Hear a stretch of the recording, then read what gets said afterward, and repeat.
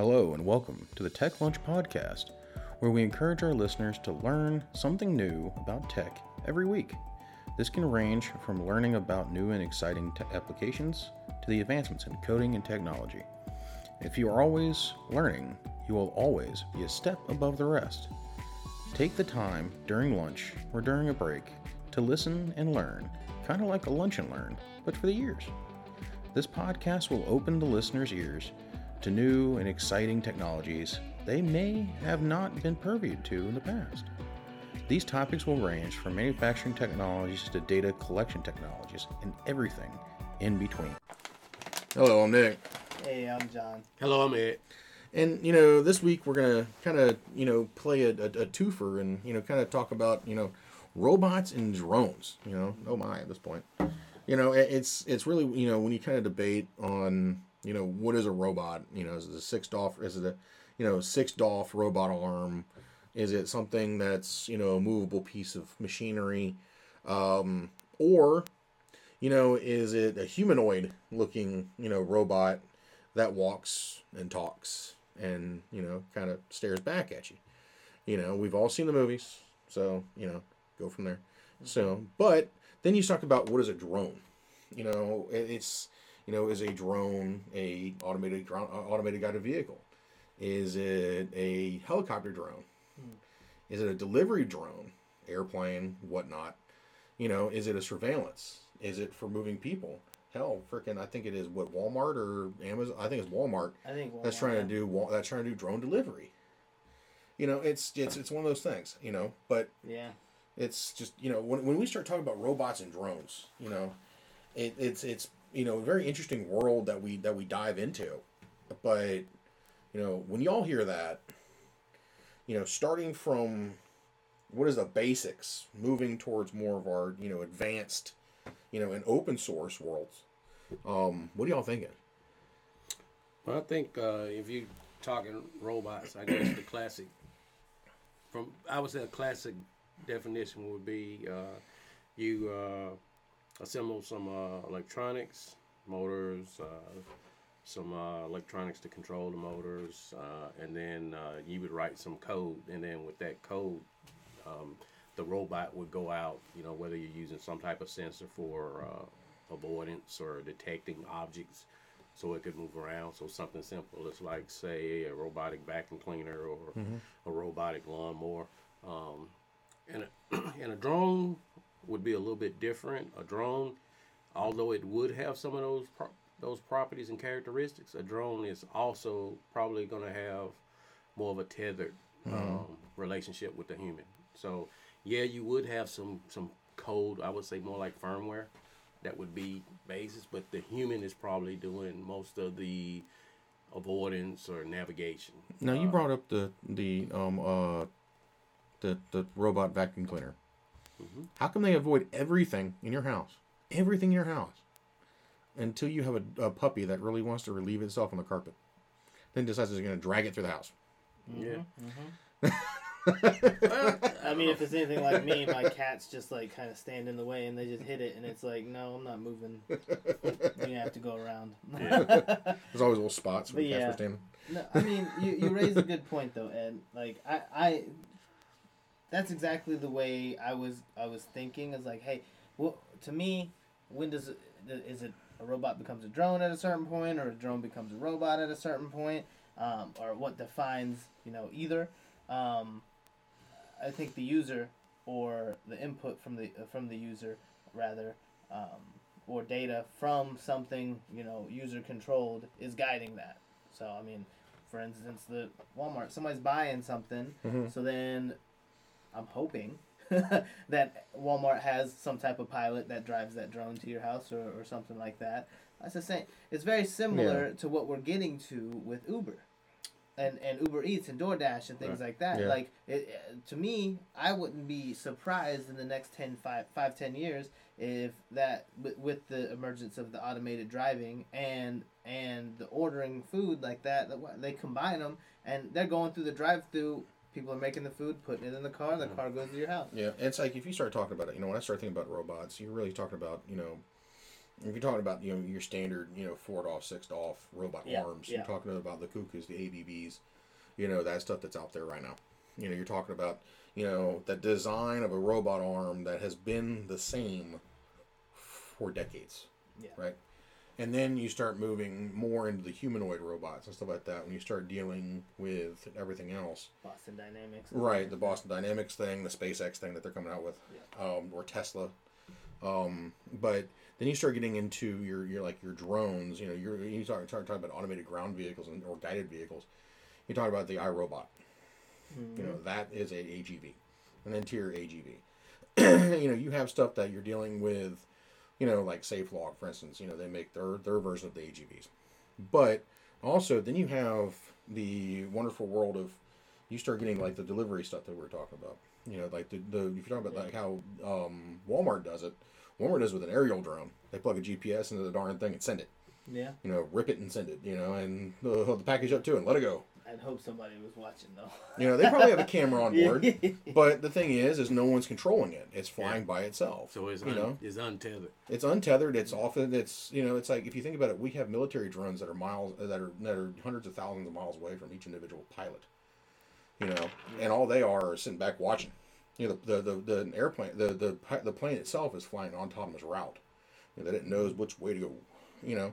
And most of your drones you can get from like Best Buy or whatever can do the same thing if you program right or write a process in Python. Right. And then you start getting that mixture of AGV and robot when you start jumping into the KUKA AGV line, where the KUKA AGV line is this AGV that runs on 4 pneumatics tires, and it's got a 6 Dolph robot arm on the back of it that picks buckets off of counters and puts them down, puts them back up.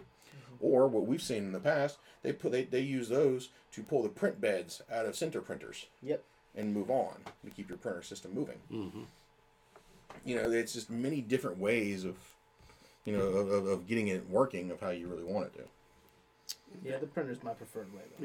Yeah. I think the key, like I said, when we're talking about, so somebody, I say monitoring, well, that can be done almost the same way we use SIEMs to monitor networks. Yeah. So basically, with the evolution of AI, machine learning, and deep learning and data analytics, those type of things can be taught over time. And then, like you said, we have GPS. And then, say, for example, if GPS somehow fails, you also have terrain. So you have cameras on board that can look at terrains and, okay, this is where I'm supposed to be. Hey, I'm north, west, south, east. So I think those are things that will probably put in, but it's a valid point that, yes, it's possible, but is it mature enough to, with the landscape of the day, with like the threat actors and nation states that are, compromising infrastructure in countries, you better have a robust network. Yeah. Yeah. You mean, what was it, a couple months ago there was a software company's auto driver bricked a whole bunch of cars, and they all went to one street and they just stopped. So like, yeah, if you're not careful, that car's going in your house. So well, nothing's perfect. Yeah, that's true. That's true. Everything's capable of of everything else. Yeah, that's true. And I think that's kind of where you kind of see the next innovation coming and stuff like that. You got these secure protocols that they're using and stuff like that. Stuff that it's like even if we knew, we couldn't disclose. But that where they're self-protecting. At that point, it's like you start dealing with, like what you're talking about with terrain mapping. You start dealing in the homing, and you're homing back using old school homing technology to home back to a target, that your point of origin. Well, if you're gonna always use RF or microwave, and then use land of sight, like the same way we do with phones. Yeah, you could set up some type of microwave tower, and that microwave tower could be your CNC, a good CNC, a good command and control center. your relay and repeat center. Yeah, so then that would do. But like I said, the reason I bring up the security side of it, the reason it's so hard is because you cannot. For example, there are techniques now that even in an air gap system, that you can do things where you can actually figure out keystrokes that are being pushed on keyboards. There's even the electronic signals that are being dispersed from the PCs or so they can I mean, it's crazy, like some of the stuff that they can do now. Yeah, it's wild. Like I think it was a university, I forget which one, but they did an experiment where they was able to have a device like a phone next to the PC, and the phone picked up all of the keystrokes, and the phone sent the keystrokes, everything the person was typing in, like when they typed in the password, it sent it to the CNC. All right. Keep your phones away from my keyboard. Got it. Yeah, no thanks. Yeah. I mean, I'm saying like that's extreme. You're talking nation states. That's pretty impressive, though. Yeah, but those type of things are there because everything has a frequency. Yeah. So even the power supply, they were even able to monitor the power supply and get information from the power supply because it's a frequency. It's a switch mode power supply. Yeah. So it runs at a frequency. So they were even able to gather information from that. That's pretty incredible. I think that goes into what we were talking about the other day was the SDR or something like that. Think about it, that's how sonar worked for the longest time. Sonar worked from listening in on other combatant commands, submarines, ships, or whatever, and listening to the screws, on the back of the submarines to determine how fast that screw was turning, depending on how fast it was going, and also depending on which direction it was heading, because it was using DF or direction finding, stuff, back in the day. Now it's probably a little different, but that's just how it goes. If I know how fast you're going and which direction you're going, I can hit you. I can use some mathematics. Yeah, and at least get within a exactly. Punching into a targeting system, it'll determine how. And if it knows which direction you're heading, I could put a point on a map, and I can now figure out how long it's going to take you to get to said point A, point A or point B, and actually direction find you. All I got to do is intercept you at that point, as long as I know where you're at. Yeah. And now if you've ever seen down periscope, you'd understand how that works. Yeah. I have not. Time for Red October? Yeah, I've seen that. Oh, okay. Down periscope, no. Yeah, he hasn't seen the comedy version of Hunt for Red October. Okay. Right? And it's just, next thing you know, everybody's going to be screaming Wolverines. But it's just, right now you start dealing with, the greatest of the great, going, further into this, further into robots and drones and stuff like that. That, KUKA, for example, and ABB for that matter, two of the biggest suppliers we got of robots right now. We're putting forth so much technology in these things, to support manufacturing objectives, to support small business, for the pick and place robots. And, some of the painting robots, some of the paint booth, some of the small auto shop paint companies are buying these older ABB robots and putting them in their shops to help ease the load, because we're dealing in a time of where we have an issue hiring people. So what's the best? If you can't hire somebody, you replace them with a robot. It's going to cost you the same amount to hire a robot programmer to come out and program the darn thing, that it will for a couple months worth of salary of the human, and then you don't have to worry about it again. You make sure it's lubricated, make sure it's got power, make sure it's got air, and make sure it's got good cooling water if you're welding with it.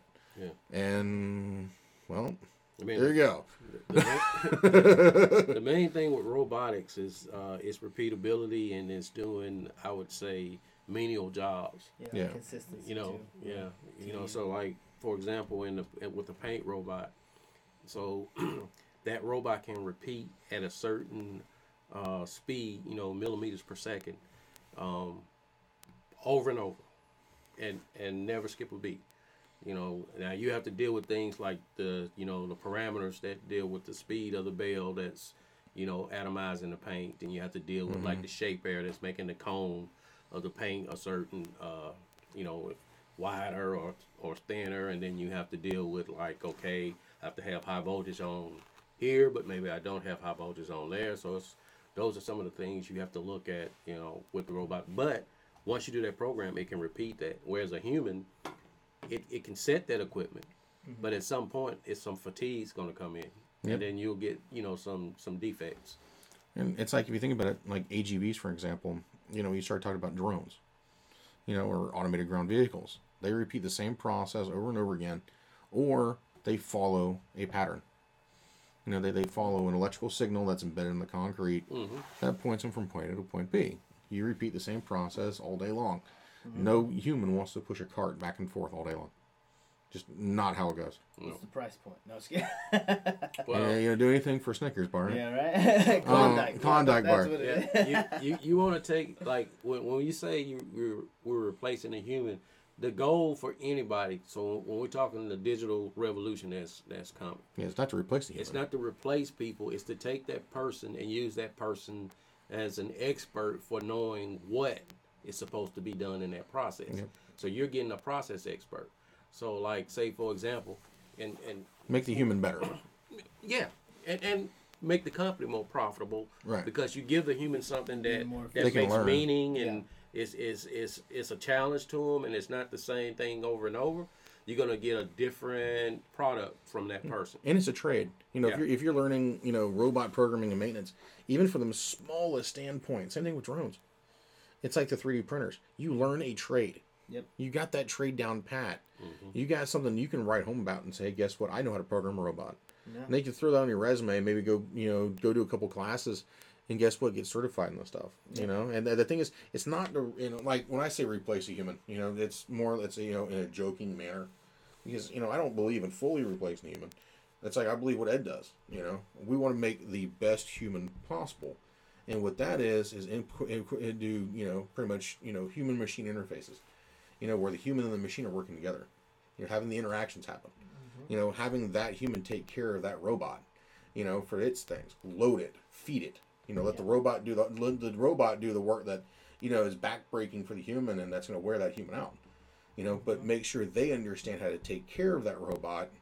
If something was to happen, make them learn how to do the teach pin it, make them learn how to freaking program it to get it to a point, because then you got somebody who's now proud of what they do, proud of the station they work in, that they know every little bit about that particular robot. They know it. Oh man, that thing, they can tell maintenance flat out. Well, it's on the fritz because it did this, it didn't report the keystrokes, it didn't like what I was putting in the panel, it didn't like this, so now we might have to replace it. They know that robot down to the pat, which takes our advanced analytics stuff we've talked about before, takes our machine learning stuff we've done before, and gets us to a point where we can replace that robot faster, quicker, and on time to prevent line stoppage. Yeah, minimal downtime. Exactly. And then I like to set up a question for Champ. So here's the scenario. So, more and more people are discovering 3D printing and some of the advantages of having a 3D printer and learning how to use this technology.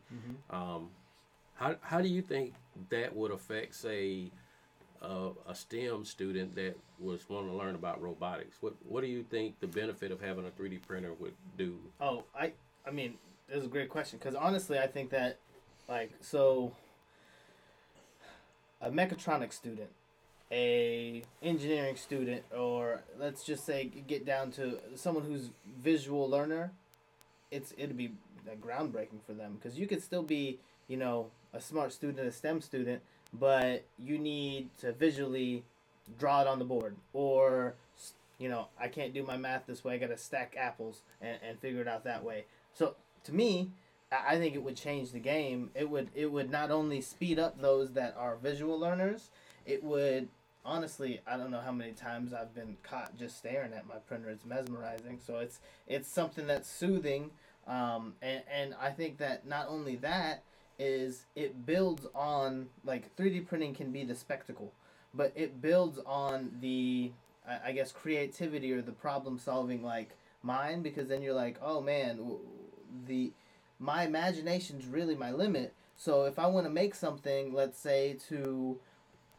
be a robot arm to remove this and keep it automated, I can do that, and that it's an idea creator.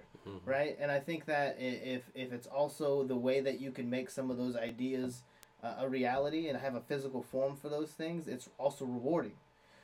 So not only will you, stimulate that kid's life in showing them something that, 3D printers right now are not in every home.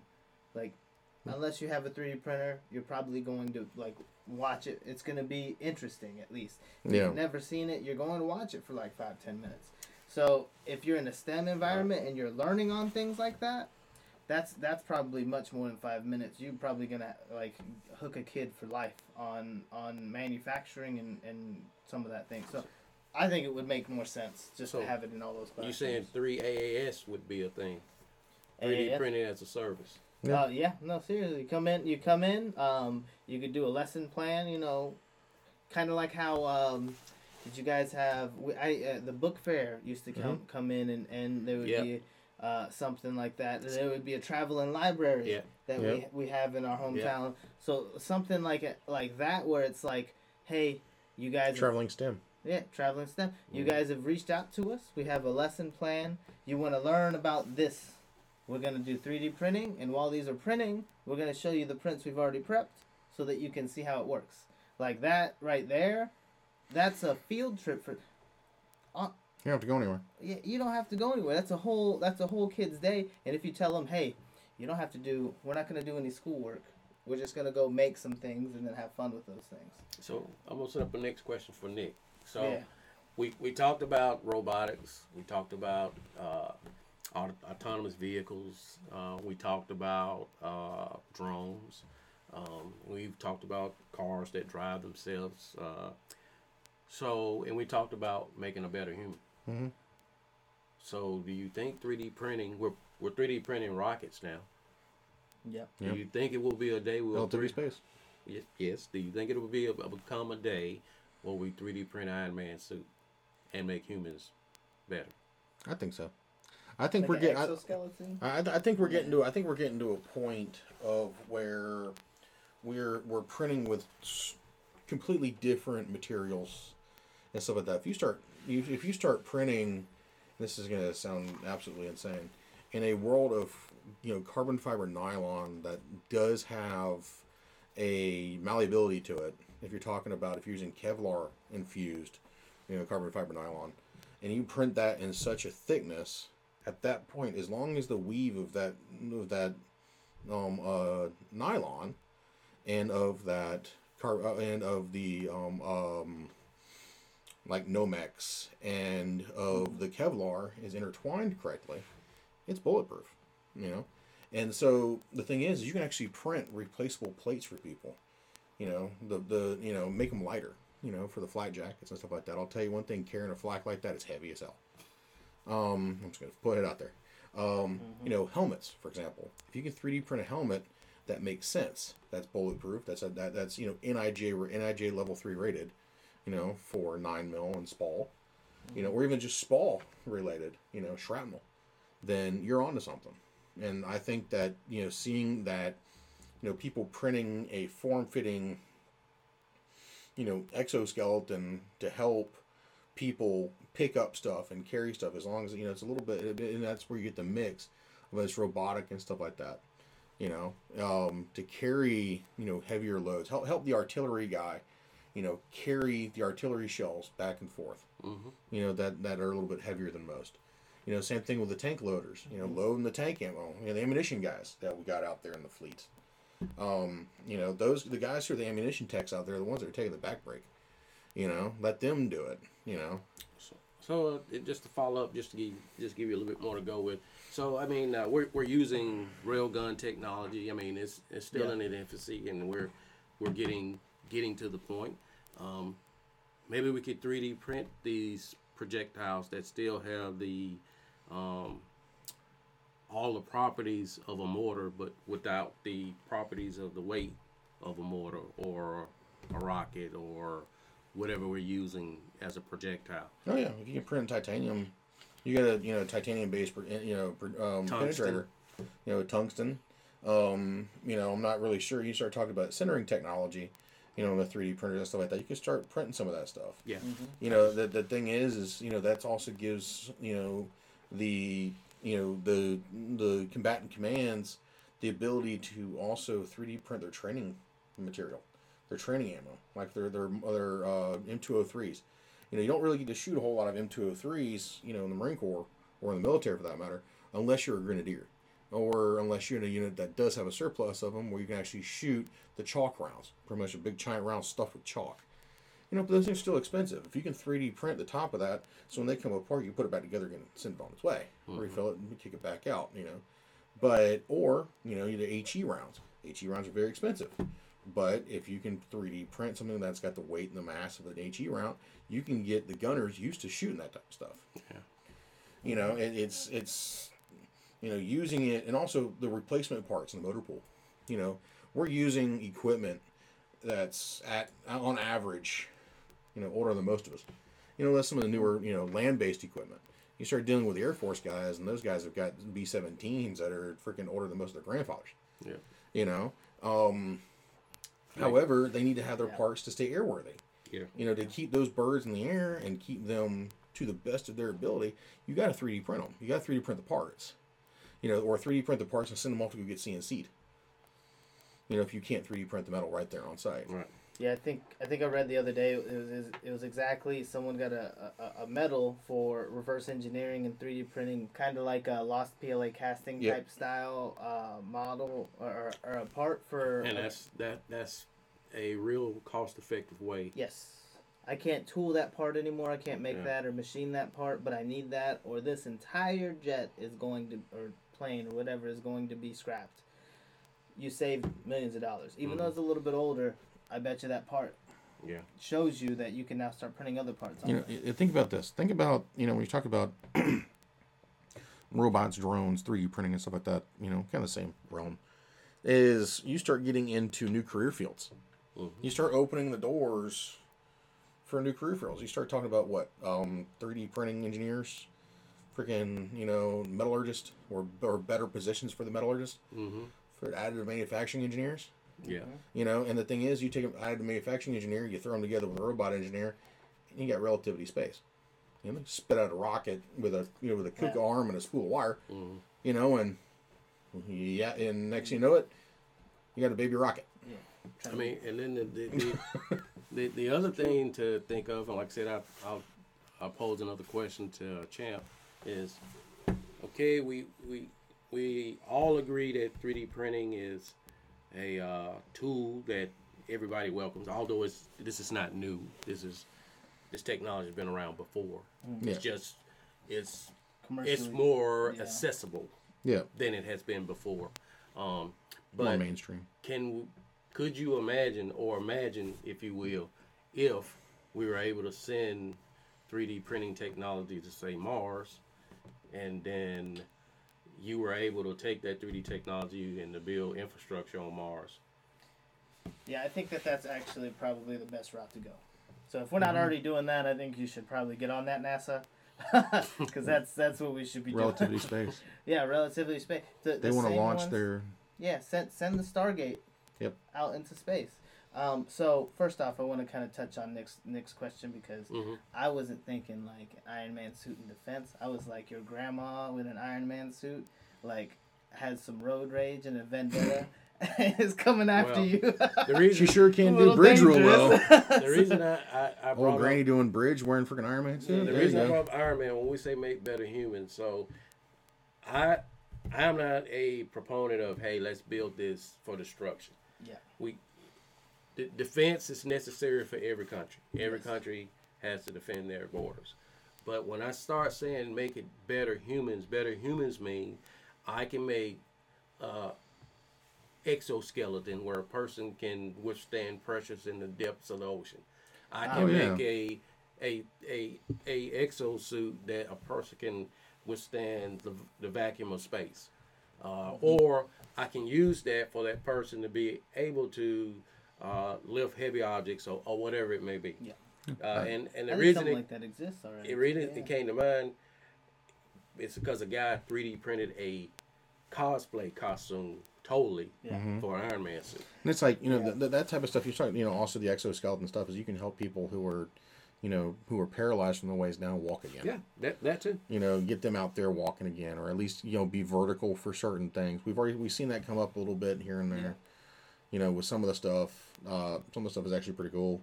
But it's all pretty incredible. Honda back it's been 5-7 years ago. They made basically it was an exoskeleton where a person wore it on a lower body, and when they were doing work in like assembly, it would put them in a position, ergonomic every time. And they had people actually using these implants in Japan. Yeah, no, I've seen that to me that sounds like it should be something already. To be fair, but I do want to get back to the question that you asked earlier about the infrastructure. I think that what you were saying, Nick, Relativity Space wants to shoot out a printer. They're already printing their rockets and their engines, which is incredible. And of course, NASA, the space station, has a printer on board. So I would assume that the lunar, station, whenever it gets built, is something similar, as well as onto Mars, which of course it should be the goal is to get out there. I believe a $33 billion contract was offered to a company to build infrastructure on the moon. Yeah. I don't know what the contents of that contract state. I just know that I saw the other day that $33 billion was sent to this company to investigate and work on and prototype how to build infrastructure.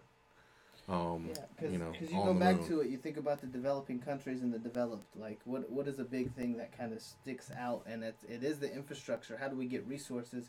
We talked about supply chain and those things, logistics. But this just goes hand in hand with that. And then, like, if you're able to get infrastructure onto the moon, I am very much so thinking there's not going to be like a half dozen of like construction workers just going ham on the moon building this thing. No, I'm assuming it's going to be a lot of drones and a lot of or mostly drones, to be honest with you, probably, because they're not going to send a couple dozen.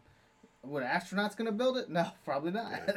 Well, here's the second part of that question. So what are the challenges? I can think of a few right off the top of my head, and then I'll let you two guys, the challenges of not building in space, but what are the challenges of making robotics and drones and these type of machines we need to do these things for as exploration of space. I think one of the biggest challenges is they still are dependent on humans. Mm-hmm. Yeah. So AI is not mature enough.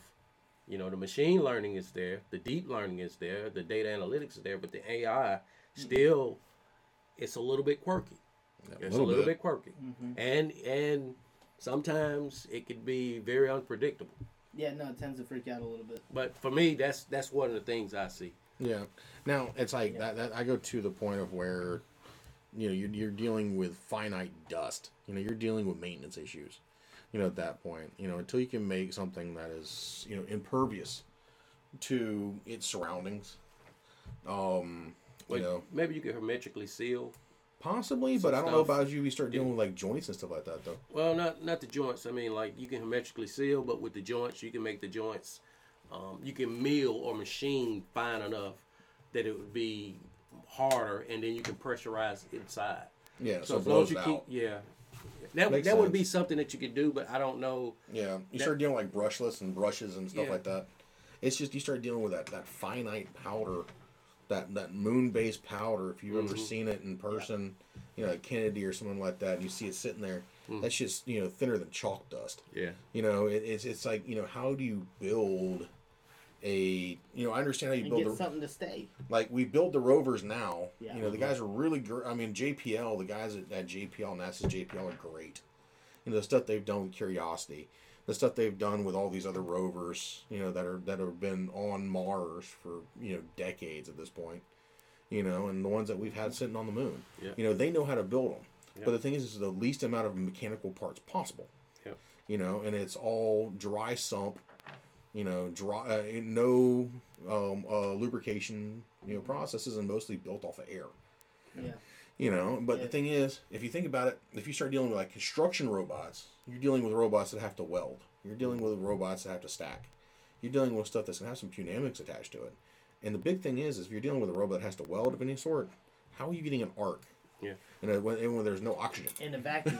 That's But- what I was about to say. Like, But here's the thing: we How said that 3D printing. Yes. So the key is the 3D printing has to be at a mature enough level that we can now make some of these alloys, with the 3D printing process. Mm-hmm. So it's no need to have an arc or a welding robot because I'm assuming it need to be modular. Yeah. Whatever we build needs to be like it need to fit together like Lego blocks. And then I'll throw this at Champ, and I know we're getting a little long. Well, what do you think about energy source? What are some solutions to the energy source? so that's particularly difficult because the current reason we haven't gone further or done anything like that is there is a statistical, I guess, or mathematical, I guess, limit. The Newton's law of force equals mass times acceleration. If your mass is set, you can only accelerate to get to a certain point to get that force. It can't reach infinity. It won't.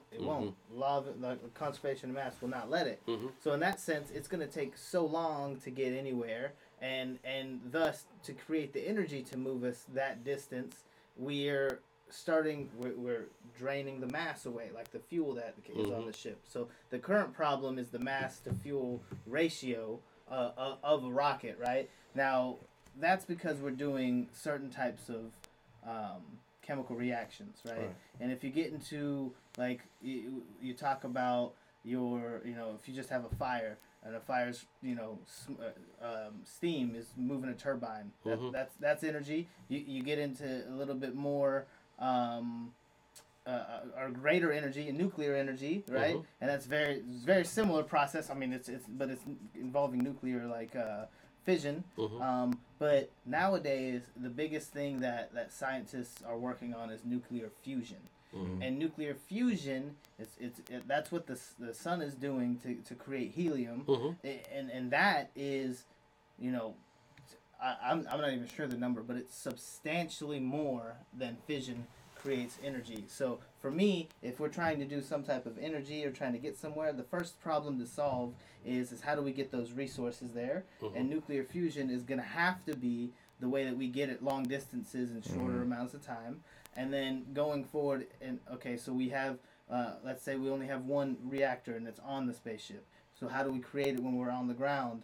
In that sense, your 3D printers have to step back in, and I'm assuming some type of, right now, solar would probably be a best bet. I'm not sure in a lot of places I don't think there's a lot of wind on Mars, to be honest with you. No. There might be some sandstorms, a little bit, but like in my Possibly mind, water. if you set up a wind turbine and it's a sandstorm, you're causing damage. I would much rather have some type of solar panel that's charging a capacitor battery or some sort that I could cover up. Now you could always cover up your fans, but in order to get the best, you know what I'm saying, stream, it has to be higher up. So you can't really do it. Well, if you think about it, if we we want to get on this rabbit hole a little bit, I could talk forever on this. if you think about it, Curiosity found out that Mars is made 95% mostly made of CO2, and is able to convert that CO2 to oxygen. If you're able to take that CO2, convert it to oxygen, you can turn it to a power source. Well, if you take it, what does oxygen turn into? Water. Yeah. What is water? Yeah, bring hydrogen. Oh, no, yeah. You got hydrogen. Yeah. Now you got a power source to power the 3D printers. And you can use fuel cells. Exactly. Yeah, You start dealing in that realm. Well, yeah, of course. Hydroelectric power. I was gonna say hydroelectric as well as we have hydrogen fuel cells as well too. So. Yeah. So it wouldn't be me if I didn't give a curveball. So here's the curveball. Oh, boy. So I heard you say fusion, fission. I heard you say solar power. I heard you say wind. Yeah. Power city. in 30 minutes. Chemical reactions. I heard that. Yeah. So you both are familiar with a rail gun, right? Yeah. Nothing but magnets. Why couldn't we make a rocket a rail gun? There's magnetic fields in space. Oh no, you absolutely can. Will you survive the inside? No. Yeah, you'd be But liquefied by that point. if I don't need humans, Oh, okay. and the rocket is a drone, That's fair. No. If you're doing like point to point transport, I you just got to think- make sure you got something that can withstand the G's. I think my biggest question would be with that is if that magnetic field, because it's got to be strong, Mm-hmm. if that magnetic field incidentally creates some type of electronic field, because they propagate off of each other. I worry about the electronics on the rocket, but Not necessarily, because like EMP bombs, the way that they do to protect it, they make shielding around the electronics. So what happens is the pulse goes around the box. so maybe So as long okay. as you shield the electronics, the pulses will go around the box. I mean, if you're creating a Faraday cage or something like that, but only the outside of it is Right. magnetic to be able to be projected at that speed. I think it's possible. I'd be afraid of what happens when it lands. So let me. That's true. You don't have to I worry mean, about the landing, because if I got a parachute on there. No, not even It's that. got a blanket. if I can on the control if I can control the magnetic field. Yeah. So the reason I say it is because, like I said, I was gonna throw the curveball. Mm. You know, it's gonna be some people like, what? You know, Nikola Tesla figured out the resonant frequency of Earth. Mm. Why couldn't somebody figure out the resonant frequency of the universe? Harness that energy. Yeah, that's a big equation. I know, Have fun, champ. That's a big equation. but I won't computers, go. hey, computers I'm are just gonna put infinite. they're getting more powerful. No, they are, and you're not wrong, because they did, like, this is something that we could probably talk about on another one, but physicists actually put the mathematics in for the Einstein-Rosen wormhole and have kind of created it in quantum computing. So We're getting stuck in a whole lot of lost in space stuff here. yeah, I'm just saying, that's It's- terrifying. 10 years from now, we'll be saying, oh my God, why do I need a laptop? Because your watch will be able to do everything you want it to do, and most of it will be by either it knows you, or it'll be by, hey, I don't want to write the stupid paper, write it for me. Oh, that's Email. already around, because But, they're doing that but I now. mean, it'll become, Dictation. Yeah. humans have to become more accepting of it. It has to become more everyday. It has to become a part of life. Like how tablets pretty much got rid of. Well, I don't say get rid of, but tablets kind of help people steer away from laptops. Yeah. Laptops help people steer away from desktops. Stuff like that. Yeah, smartwatches help people say in the phone. Well, you know, I don't need the laptop or the tablet. I got a phone and I got a smartwatch. Yeah. You know, I at that point, you know, we can go on this for days, and Yeah, you that's know, true. we're getting a little long, but you know, not as long as usual, which is pretty good. But you know, with that, here's an idea.